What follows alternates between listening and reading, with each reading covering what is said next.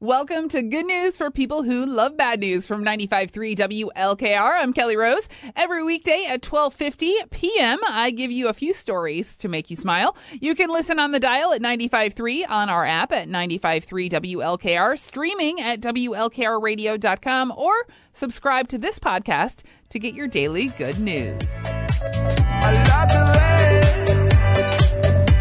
I love the way.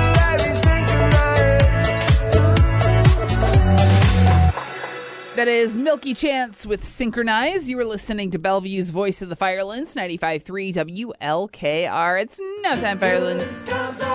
For your good news stories of the day, they are brought to you by Be Strong Uniforms and Learning Center. If you'd like to be a state-tested nursing assistant but need to squeeze it into your current calendar, evening classes are January 8th until February 2nd.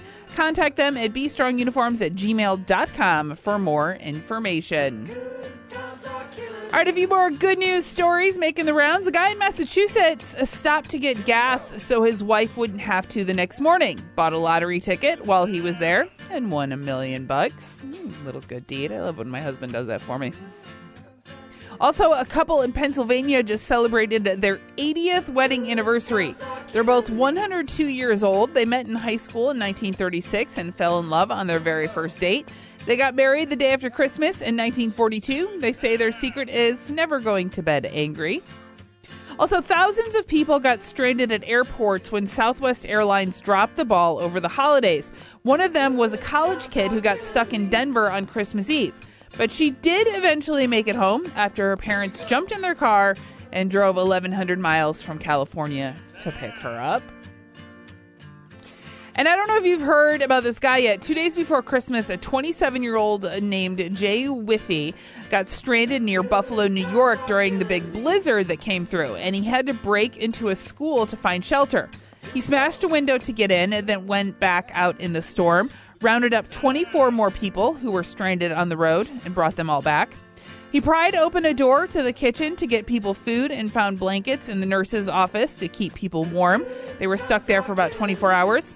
Before they left, he wrote a note apologizing for the break-in, but cops eventually tracked him down to thank him for it. They said he probably saved a lot of lives. If you ever have a positive news story that you'd like to share, you can email me, krose@WLKRradio.com. Right now it's the Fugees, Killing Me Softly on 95.3. Strumming my pain with his fingers, singing my life with his words, killing me softly with his song, killing me softly with his song, telling my...